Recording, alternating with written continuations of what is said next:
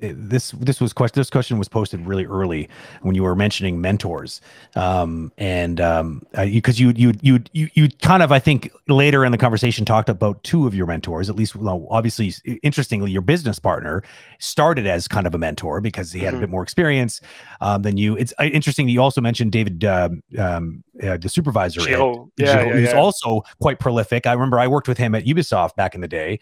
I'm assuming it's the same David, big ZBrush guy, right? Yeah. So so he's got lots of experience as well. You must have been surrounded by a bunch of like titans in that particular market at THQ. And I think what's important is that like you kind of like have to try to surround yourself this way, and even like remotely, like you have to put yourself out there and kind of like reach out to people, and it's not every relationship is going to work, but I think that like you have to make the effort of like being seen and to talk to people.